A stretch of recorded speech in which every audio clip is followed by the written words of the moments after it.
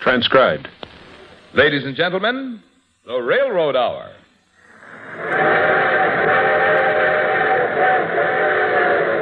And here comes our summer show train.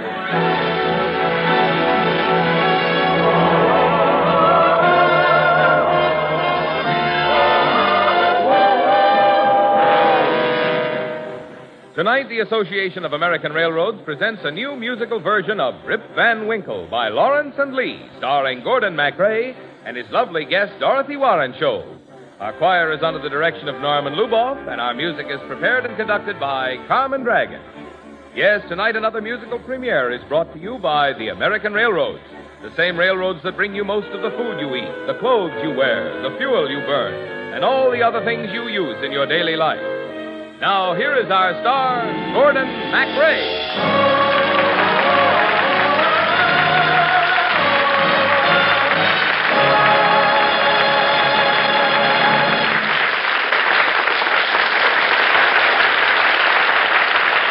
Thank you, Marvin Miller, and good evening, ladies and gentlemen. Say, did you ever wish you could lie down and take a nap for about 20 years? Well, tonight we're going to bring you the story of a snooze like that, inspired by the great early American writer, Washington Irving. We'll have to turn the clock back a couple of centuries, though, to the days of the 13 colonies. And we'll ask you also to think of Dorothy Warren Shoal as a lass with a sharp chin and a sharper tongue. As for me, well, my name is Van Winkle, my nickname is Rip. To all the young ladies, my hat I do tip. To gladden their hearts, I would lay down my life. Were it not for the fact it would rankle my wife.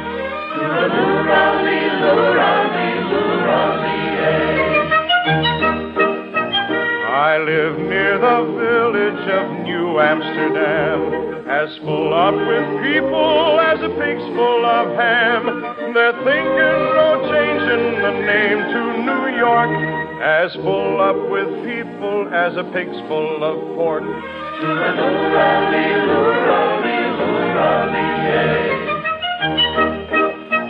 No finer a farmer than Rip can be found, for seeding and weeding and plowing the ground, for feeding the heifer and shearing the pig. There's only one trouble, I'd much rather sleep.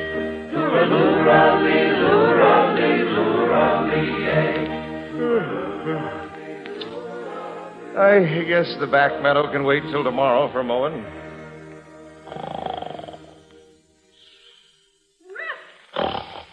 Rip Van Winkle.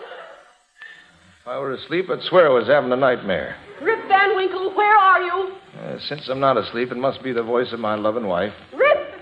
Rip! That's Dame Van Winkle, all right. Coming, my love, coming. Now, how is a man's wife to keep her self-respect along with a son and a daughter when her husband spends the livelong day idling away his time and paying no attention whatsoever to his farm or his family or the affairs of his house? Well, you see, Nicholas Vedder... Nicholas Vedder, is it? A lazy, useless, loathsome ne'er-do-well, almost as bad as my own husband. Why I ever married you, Rip Van Winkle, I'll never know. I know, my love. Sometimes I ask myself the same question. Dog, that everlasting dog of yours. Well, now, what harm has he done? I've told you 1,000 times not to let that untidy creature track the mud of the streets onto my rugs. Shoo! Shoo, dog! Come with me, Wolf. You never do an honest day's work in your life. Never earned so much as a picture of King George stamped on a copper penny.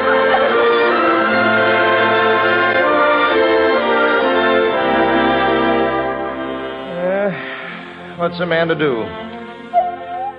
Oh, poor Wolf. Our mistress leads us a dog's life of it, all right. Ah, but there's one escape for us. The Catskills. The Catskill Mountains. Yes, sir, as long as a man can climb the Purple Hills and hunt for a squirrel, there's no complaining. Come on, Wolfie boy, I'll get my gun and we'll show the world it's not such a bad life after all.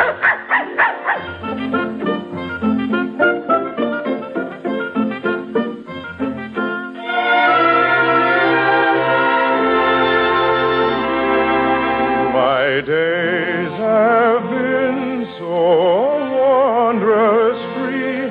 The little birds that fly with careless ease from tree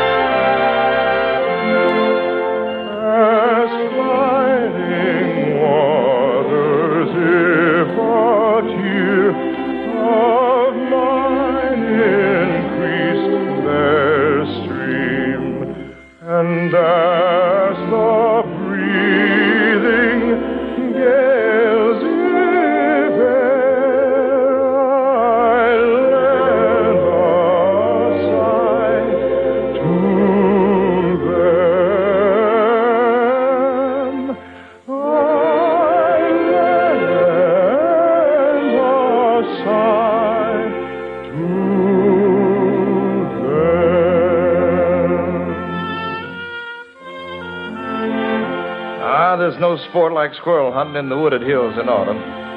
When a man grows tired late in the afternoon, why, he can throw himself down on a green knoll. And from an opening between the trees, he can look down on the lordly Hudson River far below. Well, Wolfie, the day's almost gone. By the time we get back to the village, the supper will be cold on the table, and my wife's good tongue will be hot in her mouth. What's the matter, Wolf? Do you see something down there in the glen? Steady, steady there. But there's nothing to bristle your back of. Steady. Or is there? What's moving down there? Hello?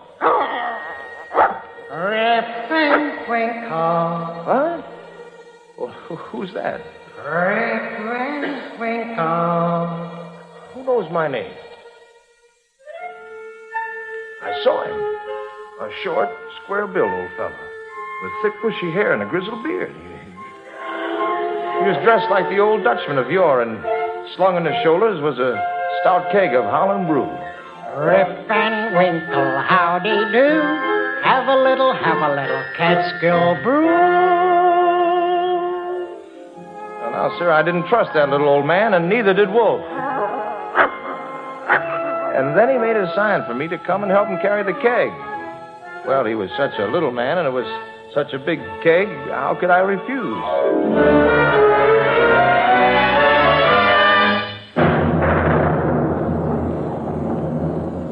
I followed him up a narrow gully. From the sound of thunder, I expected at any moment to feel a large raindrop hit the end of my nose. I looked up. There wasn't a cloud in the sky. And ahead of me in a clearing was a sight to behold. There, in a wooden hollow, was a company of odd-looking little men, all dressed up in the same ridiculous fashion as my guide. They were playing at ninepins.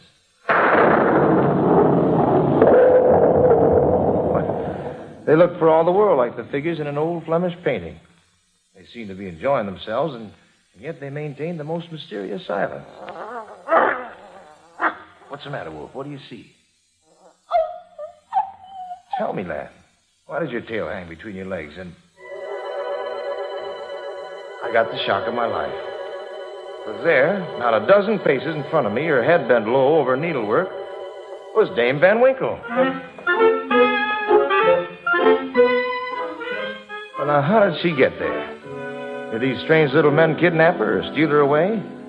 And if they did, whatever for? What they could want with Dame Van Winkle was far beyond me. They must be strange little men indeed.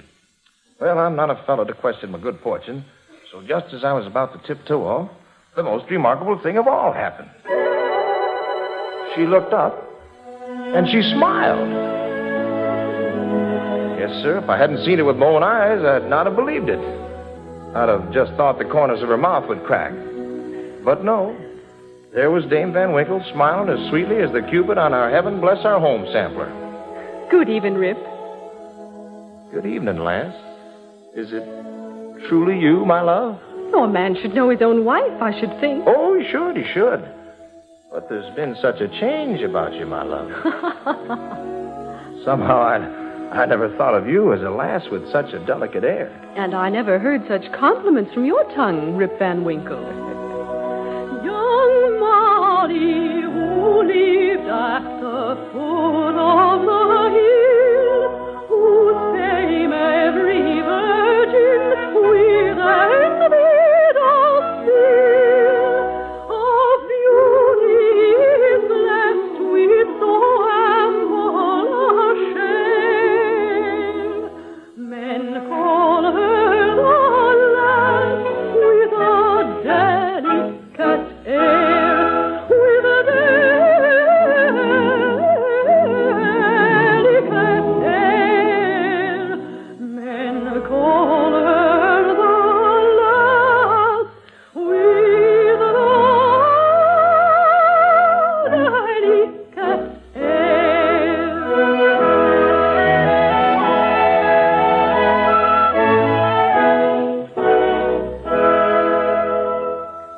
Well, now, what right did she have, the wife of Rip Van Winkle, to make so sweet a sound?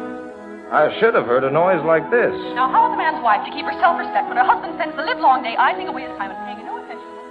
No, nothing but honey came from her mouth. I scratched my head in disbelief. My wife turned into an angel on earth.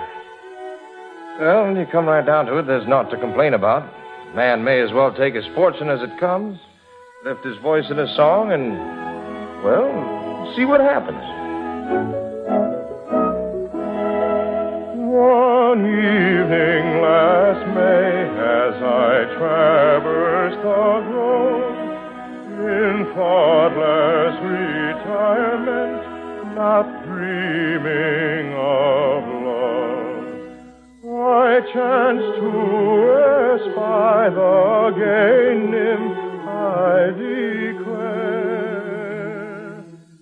and really she had a most delicate air, a most delicate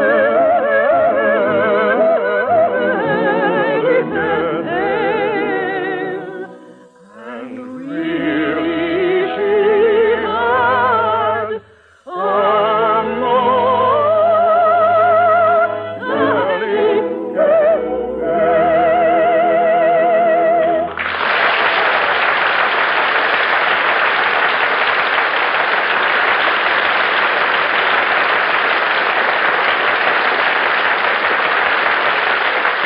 In just a moment, we'll return for Act Two of Rip Van Winkle.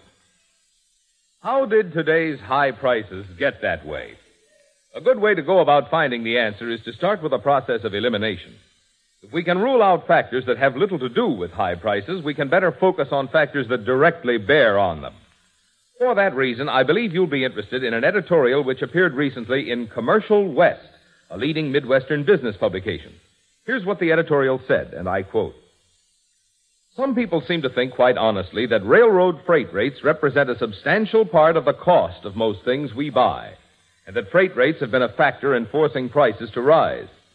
Those who do think that are wrong on both counts. First of all, freight rates had nothing at all to do with starting the rise in prices. Prices went up first long before the freight rates. When the last World War ended in 1945, railroad freight charges were no higher than when war began in Europe 6 years earlier. The first post-war increase in freight rates were not made until mid-1946, and by that time prices generally had risen 50%. Second, railroad freight charges are always a very small fraction of the cost of most articles we buy, and today they represent a smaller fraction than they ever did before. Actually, since the last war began, railroad revenues, figured on the standard ton-mile basis, have increased only 1/3 as much as railroad wages, as the cost of the many materials and supplies the industry must buy, and as consumer prices generally. To put the situation still another way, railroad freight charges today, in proportion to the price level, are actually lower than they ever were before in the line's long history. So don't blame the cost of carrying freight for boosting prices. It just isn't so. The fact is that the railroads have been doing a superb job with extremely inadequate earnings. End of quotation. So you see, increased freight rates have mighty little to do with the rise in prices of the things you buy.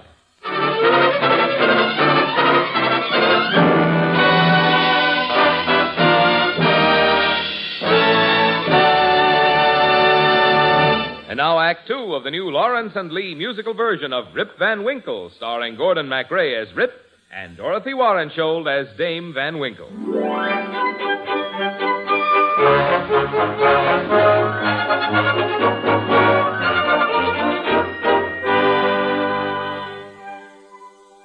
Well, sir, there I was, as happy as old Peter Stuyvesant with a new wooden leg.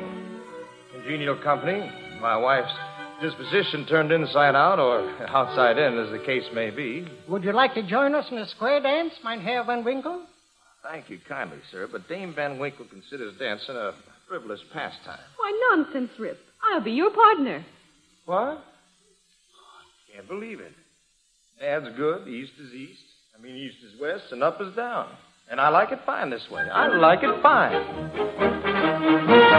Skip, skip, skip to Maloo, skip, skip, skip to Maloo, skip, skip, skip to Maloo, skip to Maloo, my darling. Flies in the buttermilk, shoo, shoo, shoo. Flies in the buttermilk, Shoo, shoo, shoo. Flies in the buttermilk, Shoo, shoo, shoo. Skip to Maloo, my darling. Oh, the partner, what'll I do? What'll I do? What'll I do? I'll find another one prettier than you and Skip to Maloo,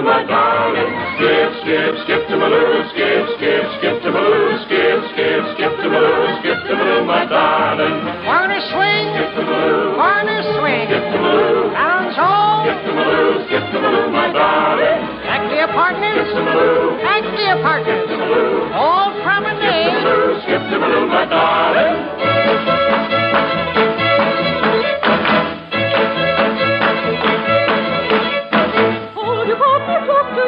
Close to you, close to you. Now you know what else to do. Just skip-to-maloo, my darling. Skip, skip, skip-to-maloo. Skip, skip, skip-to-maloo. Skip, skip, skip-to-maloo. Skip-to-maloo, my darling. Me, I haven't danced so since the day Derek Van Bummel's daughter married the Burgermeister. Oh, we danced like that at our wedding, too, Rip. Remember? I sure do. And you were the prettiest girl in New Amsterdam. By heaven, you still are. Believe me if all those endearing young charms which I gaze on so fondly today were to change by tomorrow and fleet in my arms like fairy gifts fading away. Thou wouldst still be adored as this moment lasts. Let thy loveliness fade as it will, and around the dear ruin each wish of my heart would entwine itself verdantly still.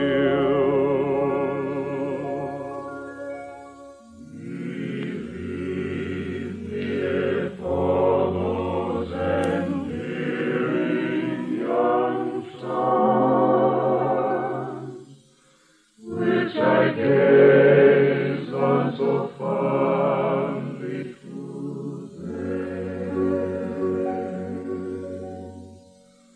were to change by tomorrow and fleet in my arms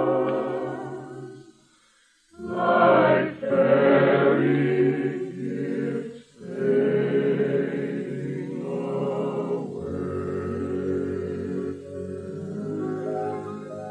thou wouldst still be adored as this moment thou art. Let thy loveliness fade as it will, and around the dear ruin each wish of my heart would entwine itself verdantly still.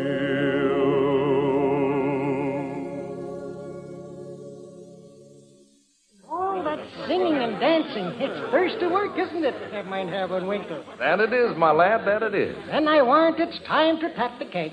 The keg, you say? Aye. I'll pound the spigot in this barrel. Drinks, my hearties!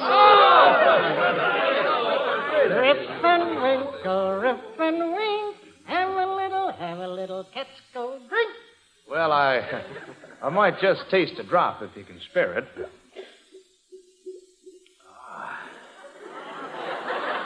Not a bad brew. Tell you the truth, sir, the dancing did make me mighty thirsty.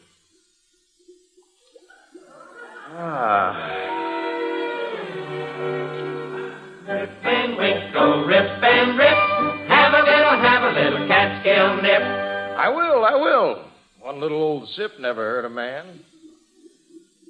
Rip and Winkle, Rip and Winkle, Rip and Winkle, Rip and Winkle, Rip and Winkle. Thank you.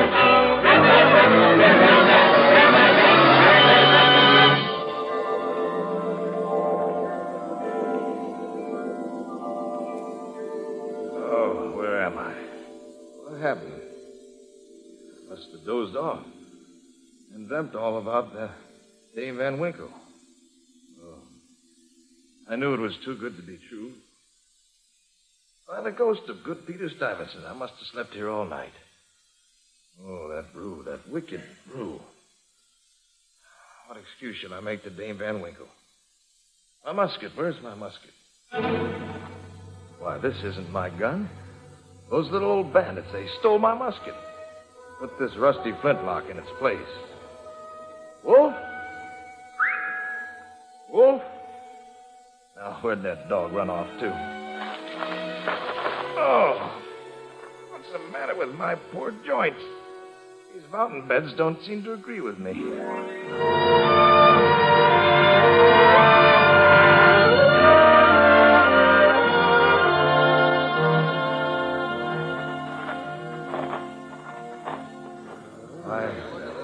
This doesn't look like my village, but it must be. Different houses, different names on the doors. Look at the beard. Look at the old man with the funny beard. Me? A beard on me? What? Why don't you let it grow all the way to your knees, Grandpa? Now, this is all very strange. I don't know any of your faces. I can't even recognize your dogs. Have I no friends here? Tell us who you are, old-timer. We'll tell you if you have friends or not. Alas, gentlemen, I'm a poor, quiet man and a loyal subject to the king. God bless him. The king? He's a Tory! A Tory! Run him out of town! A Tory! Please, I meant no harm. I'm Rip Van Winkle. At least that's who I was when I dozed off in the mountains. Dozed off? He must have slept right through the Revolutionary War. Get out the way, Rip Van Winkle, get out the way, Rip Van Winkle. Mr. Hold on, Hullabalootion, slept right through the Revolution. Now, wait a minute, Rip Van Winkle came to town, long white beard a hanging down, combed his hair with a wagon wheel, tied with a toothache in his heel. I'm not dead. I don't know what you're talking about. Get out the way, Rip Van Winkle, get out the way, Rip Van Winkle. War is over, Tories weeping, Rip Van Winkle just lay there sleeping. Get out the way, Rip Van Winkle, get out the way, Rip Van Winkle. Mr. Hold on, Hullabalootion, slept right through the Revolution. What's this all Rip Van about? Winkle came to town, long white beard a hanging down, combed his hair with a wagon wheel, tied with a toothache in his heel. So get out the way, Rip Van Winkle, get out the way, Rip Van Winkle. War is over, Tories weeping, Rip Van Winkle just lay there sleeping. I can't understand this. I can't understand it at all. Mama, I'm scared. Hush, little Rip. The old man won't hurt you. Why, young lady, you're the very image of... Oh, no, it couldn't be. Well, you have the same name as my little son. He's called Rip in memory of his grandfather. And your name is Judith. Why, how did you know? I'm Judith Gardenier. Tell me, lass, what do you know of your father? Oh, it's been 20 years since he went away from home. 20 years? Yes. And he's never been heard from since. And your mother? Is your mother still alive? Oh, no. She burst her heart with grief when your father went away, I suppose. Is that it? Oh, not at all. No, she burst a blood vessel in a fit of rage at a New England peddler. Yes, that would be Dame Van Winkle right enough. Lass, I'm your father. My father? Mm-hmm. Young Rip Van Winkle once, old Rip Van Winkle now. Oh, but where have you been these 20 years? Dreaming, my child, dreaming. Oh, it's not been unpleasant, really. I dreamed that I was in the company of a lass who was the image of my wife, but whose tongue was as sweet as the honey in the comb. I thought it was only in my mind. But you see now, the dreams come true. Oh, welcome home, Father. My day shall be so wondrous free. The little birds that flew with careless ease from tree to tree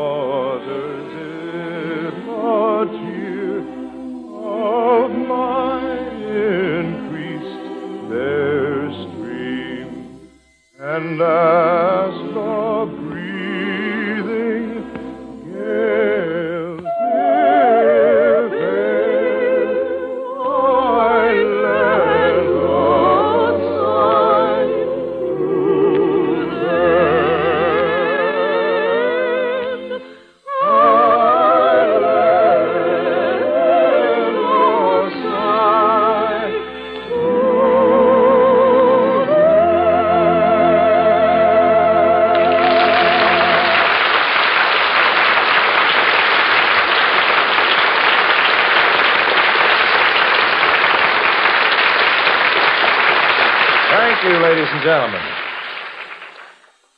This show, Rip Van Winkle, was based on the famous Washington Irving story by Washington Irving, as I said, and was made into a musical by Lawrence and Lee. The Railroad Hour is brought to you each week at this time by the American Railroads. Truth, communism's deadliest enemy, can do much to help win the Cold War and to help prevent a worldwide hot war. Each day, hour after hour, Radio Free Europe beams the truth to millions of captive people behind the Iron Curtain, helping to sow seed of hope and revolt against the Red rulers and their collaborators. But your help is needed to build additional transmitters in Europe and in Asia, to send the truth to more millions behind the Iron Curtain. Support the independent, citizen-sponsored Crusade for Freedom and help truth fight communism. For full information, write to the Crusade for Freedom, Empire State Building, New York. 1, New York.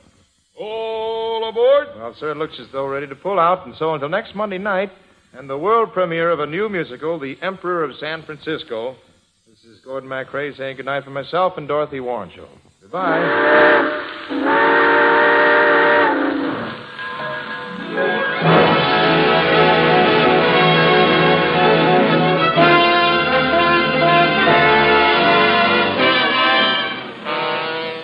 Gordon MacRae can be seen in Warner Brothers on Moonlight Bay. Our choir is under the direction of Norman Luboff, and our music is prepared and conducted by Carmen Dragon. This is Marvin Miller saying goodbye until next week for the American Railroads. And now stay tuned for your Monday night of music on NBC.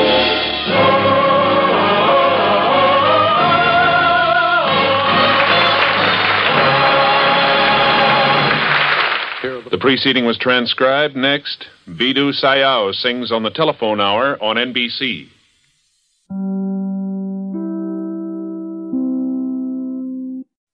Transcribed. Ladies and gentlemen, the Railroad Hour. And here comes our summer show train.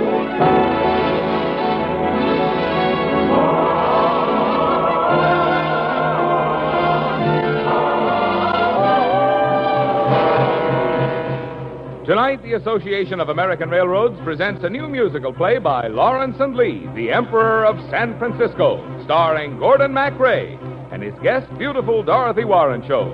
Our choir is under the direction of Norman Luboff, and our music is prepared and conducted by Carmen Dragon. Yes, tonight another musical premiere is brought to you by the American Railroads, the same railroads that bring you most of the food you eat, the clothes you wear, the fuel you burn, and all the other things you use in your daily life. And now, here is our star, Gordon MacRae.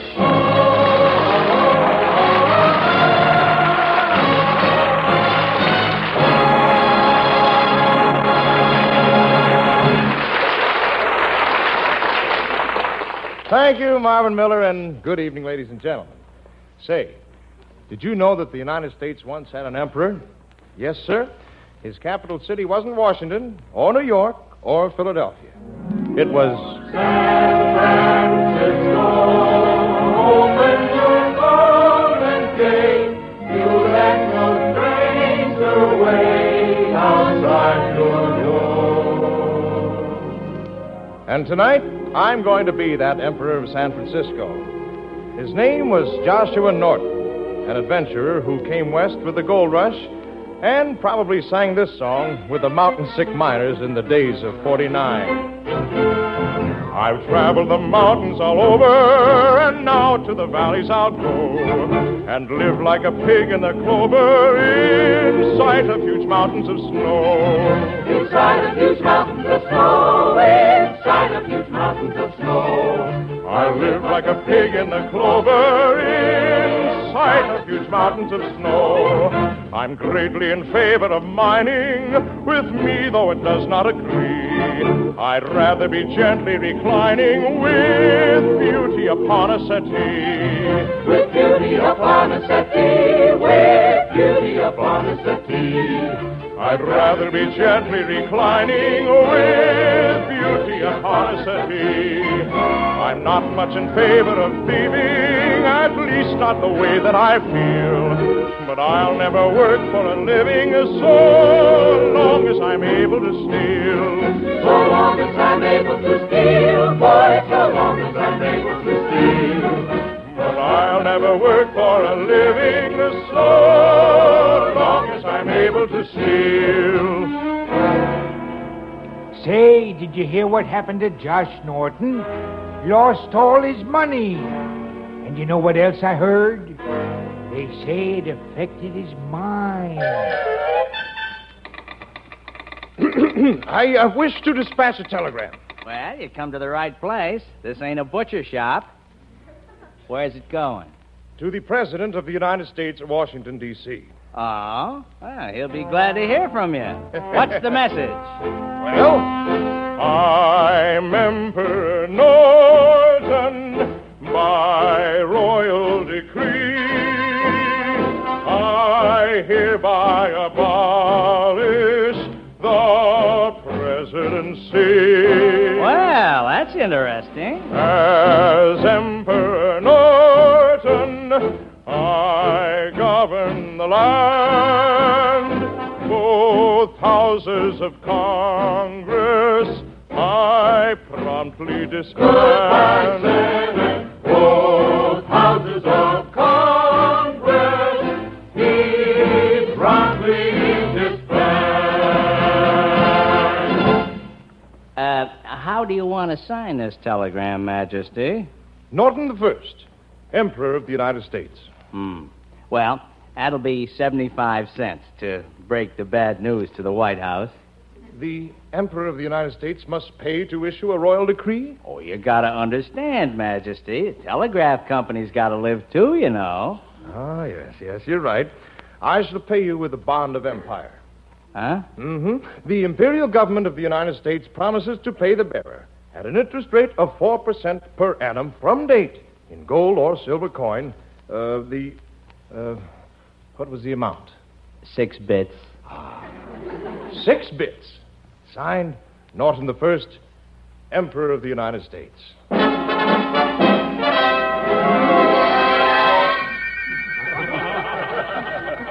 And you can imagine the consternation at court when Madame de Valerie returned the invitation. Countess, how exciting it is for us in San Francisco to hear the news from the capitals of Europe. Vienna, Paris, Rome. These are the old capitals where weariness is king. But in your beautiful city of hills, I feel the surge of new life, uncurbed by the will of monarchs. Oh, I beg your pardon, Countess. San Francisco has its king. His Majesty Norton the First. Why, but how charming. I should like to meet your Emperor Norton. Where does he hold court? Oh, on the streets, in the free lunch counters. But always attended by his prime minister and privy councilor, his dog. Pray, how does one obtain an audience with such a monarch? Norton will seek the audience with you, Countess, when you sing at the opening of our new opera house. We are very fortunate that such a flower of European nobility honors us with her talents. Oh, it is I who am fortunate. For what opera company in Europe has so young and handsome a director? Oh, you're joking, my dear Countess. Not at all, Mr. Briggs.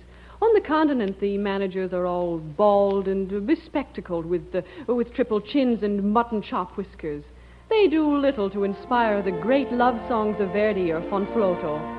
But when one is singing for a director like Mr. Briggs, well, that is an entirely different matter. 'Tis the last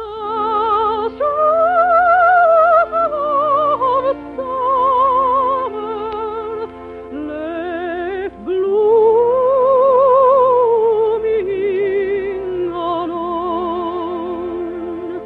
All her lovely companions are fading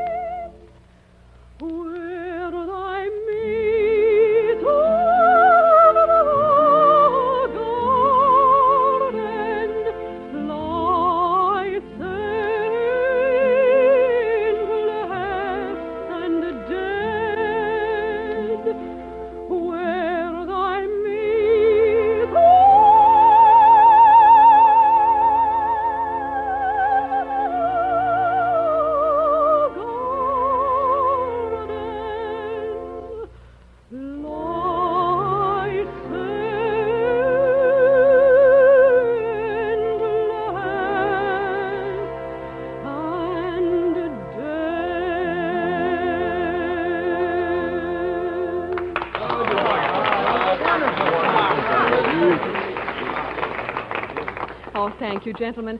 I only hope that the patrons of your opera house...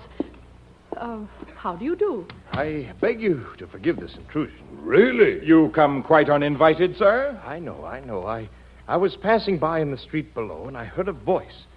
Such a voice as sings in angel choir. I humbly ask your pardon, Countess. My servant should have stopped him on the stairs. Who is he? I am Norton the First, Emperor of the United States, and your eternal servant, madam. Oh, Mr. Briggs, where are your manners? Present me. This, Your Majesty, is the Countess Esterhazy, who has sung for the crowned heads of Europe. The Countess is San Francisco's guest for the opera season. Ah, then you are thrice welcome in our domains, Countess, for your voice, for your service to our brother sovereigns of Europe, but most of all for your gracious self, Countess. He speaks like an emperor. I am an emperor, my lady. And what affairs of state have occupied you today, Your Majesty?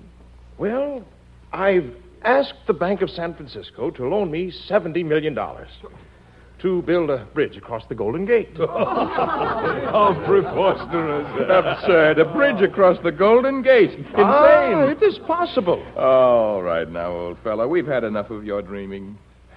Please accept my imperial gratitude for your hospitality. But most of all, I am grateful for this meeting with the incomparable Countess Esterhazy. Oh, Your Majesty does me too great honor. I must take my leave. Good night. Good night to you all. Good night, Your Majesty. Good night. The Countess Esterhazy. Oh, hello, Lazarus.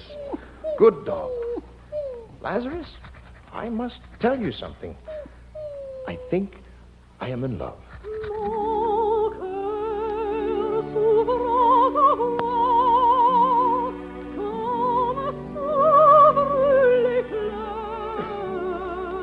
Listen, Lazarus. She's singing again.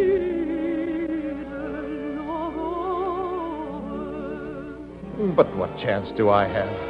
I am merely an emperor, but she's the most beautiful woman in the world.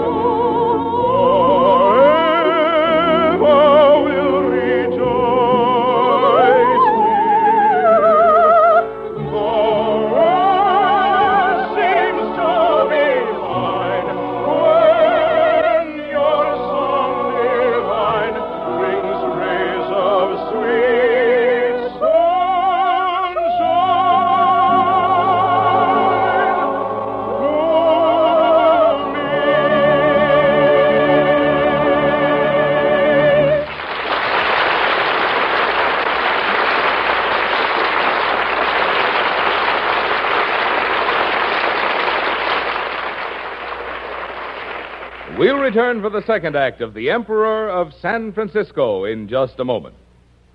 The American railroads, the same railroads that bring you most of the food you eat, the clothes you wear, the fuel you burn, and all the other things you use in your daily life. How often have you heard that as these Monday night programs open? But let's pause a moment tonight and talk about what this basic transportation service of railroads means to you. Without it, the United States could not produce as it does, and none of us could live as we do in peacetime. While in time of national emergency, as we have learned from experience, railroads are absolutely essential to the defense of the nation. And what does this essential service cost? Well, it costs so little that even today, with all the inflation in prices, the railroads still haul freight at charges which average less than 1 1/2 cents for moving a ton of freight 1 mile. No other form of public transportation serving all sections of the country even approaches so low a level of charges per ton per mile. For hauling a ton of freight 1 mile, the railroads get now an average of about 45% more than they did back in pre-war days in 1939, an increase which is only about 1/3 as much as the rise in the level of prices generally, or the increase in wage rates and the prices railroads pay for fuel and supplies. Prices have gone up so much faster and farther than freight rates, in fact, that railroad charges, always a small fraction of the cost of most things you buy, represent today a still smaller proportion. This is true even after recent freight rate increases.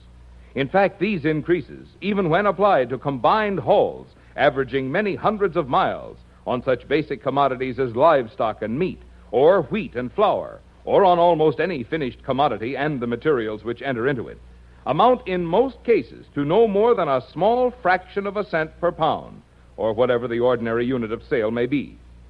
And applying these increases on all raw materials and parts, on food and fuel, on everything that is moved and at every step of the way, the increase amounts on the average to less than 1/3 of 1% of the wholesale value of commodities at destination, and of course to a still smaller proportion of retail prices.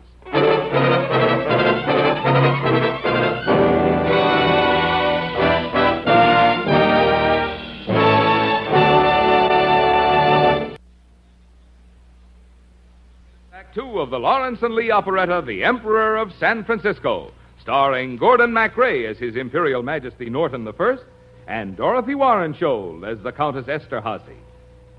And now, let's take a box seat at the San Francisco Opera House and listen to her thrilling voice.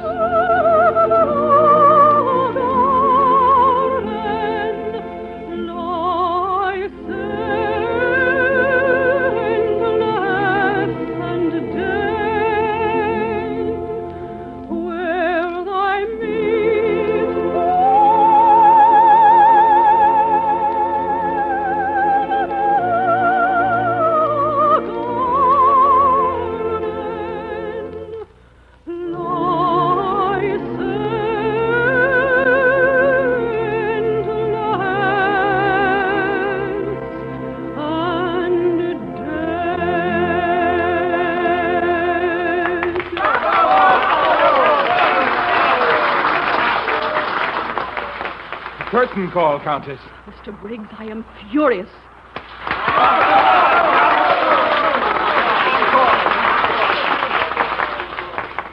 But, Countess, everything on the stage went perfectly. I am displeased about something in the audience. Another curtain call, Countess.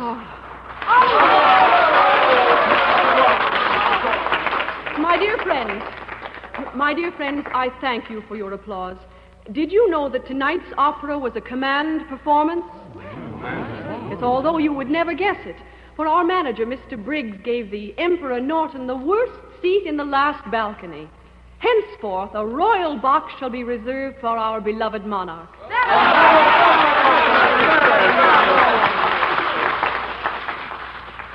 Countess Esterhazy, everyone in San Francisco knows that Norton is a fraud, a comic lunatic. A poor, deluded man with a generous nature and a great heart.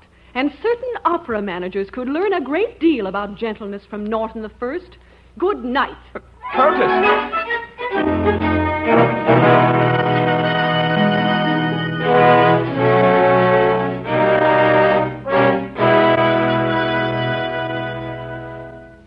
Your Majesty.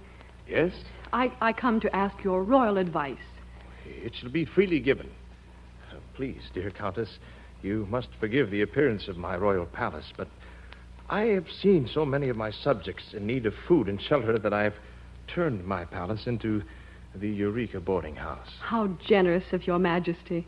Now, what is the advice which you seek from me? Your Majesty, I am in love. Oh? Oh, but the person whom I love does not fully realize that I love him. Oh. He is a patron of the arts. Yes. Extremely handsome. Really, really, dear Countess. Now, only one thing worries me.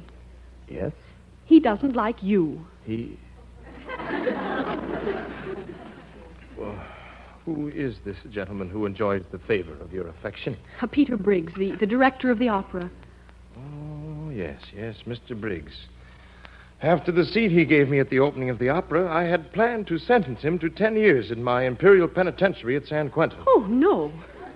But I shall commute the sentence if you are truly in love with him. Well, I'm accustomed to European noblemen, gentle and dignified in manner. But Mr. Briggs is so quick to anger.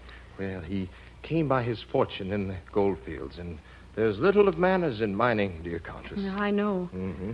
The life they lead, the songs they sing in the Sierras, it's a far cry from the capitals of Europe. Now, can you imagine this song echoing in the courts of the Habsburgs or the Hohenzollerns?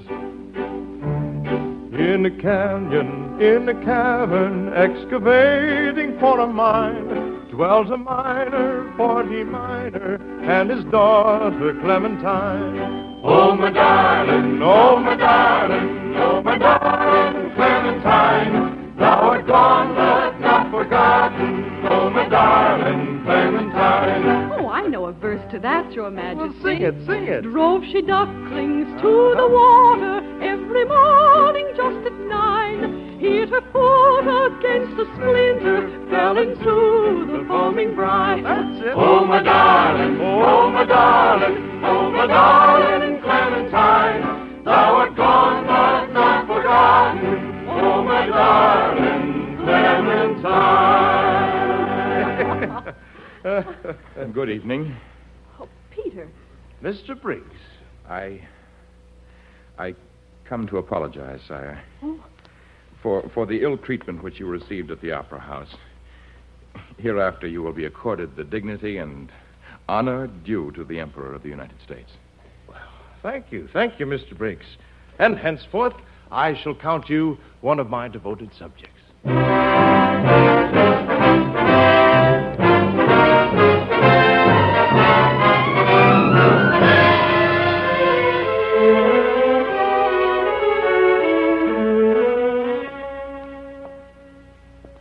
Lazarus? Lazarus? Now, where is that dog of mine? Lazarus! Your Majesty. Hey? Emperor Norton, how are you, my old friend? Why, my dear Countess. Why, have you forgotten? I am Mrs. Briggs now. Yes. Time plays odd tricks on the mind. Did I hear you calling for Lazarus? Yes. Have you seen that dog of mine? He's wandered off. Why, Lazarus is dead, Your Majesty. Dead? Yet, don't you remember? He passed away many years ago. Oh, of course. It slipped my mind, I guess. Poor Lazarus. Are you taking care of yourself, Emperor? I'm very, very fit. You know, my husband and I both owe you a great deal. Oh? How is that? Well, it was you who taught Peter humility. From you, he learned that there is a great difference between a gentleman and a gentle man. Yes, I remember. Tell me, Your Majesty, in all these years, have you never been in love? In love? Oh, never. Never in love. Not once? Not even a little bit, Your Majesty? Perhaps. A little. Your Majesty, help! Someone help me!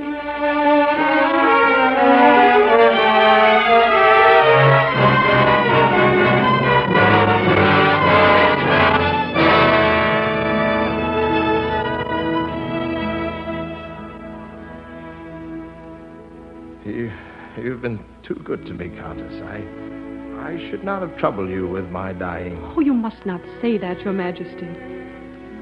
I feel the strangest doubt in my mind. Is it possible that I am not really the Emperor of the United States? Oh, you are an emperor, and a great one. Or has it been a wild and foolish dream? Tell me. You would know. You're a real countess. No, Your Majesty. I was never the Countess Esterhazy. What? I made it up. A convenient fiction, a handy lie to advance my career. I refuse to believe it. It is true.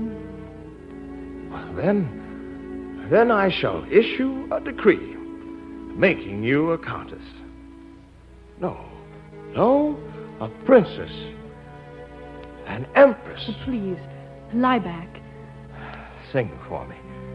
Would you sing for me? Because you command it, Your Majesty. 'Tis the last of summer left blooming alone. All her lovely companions are faded and gone. There you are, Lazarus. Good dog. Where have you been, good Lazarus? Where have you been? Oh, what memories this music brings. Softly it rings. Softly it clings to my heart. Angels are praying at night, clothed all in white, under the light of the stars. When they've gone, I'm alone.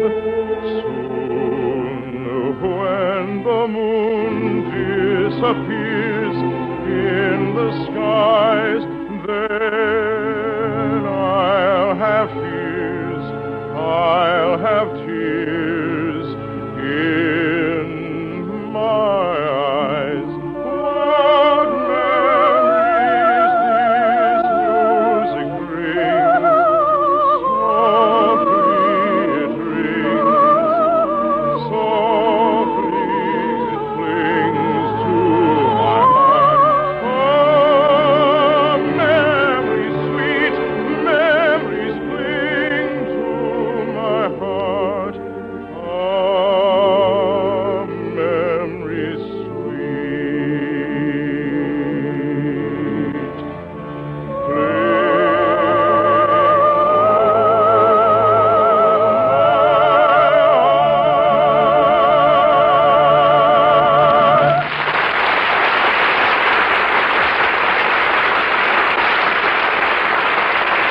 Thank you, ladies and gentlemen. We'd like to thank Lamont Johnson, Jerry Hausner, and Marvin Miller, who were in tonight's cast, and also our musical arranging staff for these summer railroad hours: Warren Barker, Will Bytel, Carl Brandt, and Johnny Capers. The Emperor of San Francisco was written for us by Lawrence and Lee. The Railroad Hour is brought to you each week at this time by the American Railroads.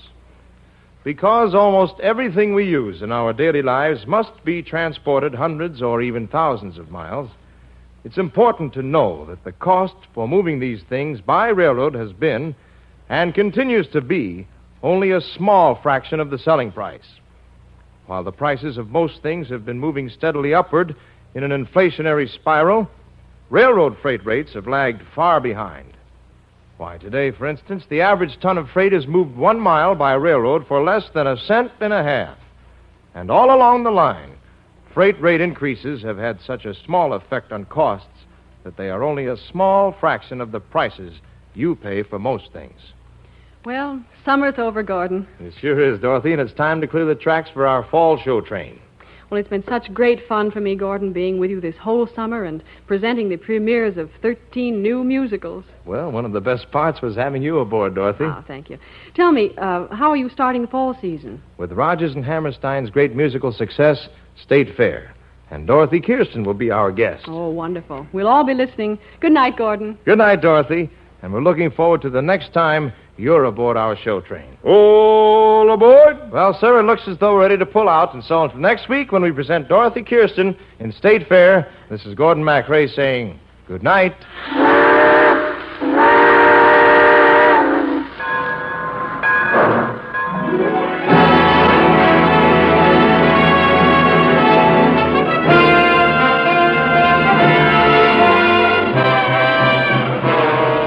Gordon MacRae can be seen in Warner Brothers on Moonlight Bay. Our choir is under the direction of Norman Luboff, and our music is prepared and conducted by Carmen Dragon. This is Marvin Miller saying goodbye until next week for the American Railroads. Now stay tuned for your Monday night of music on NBC.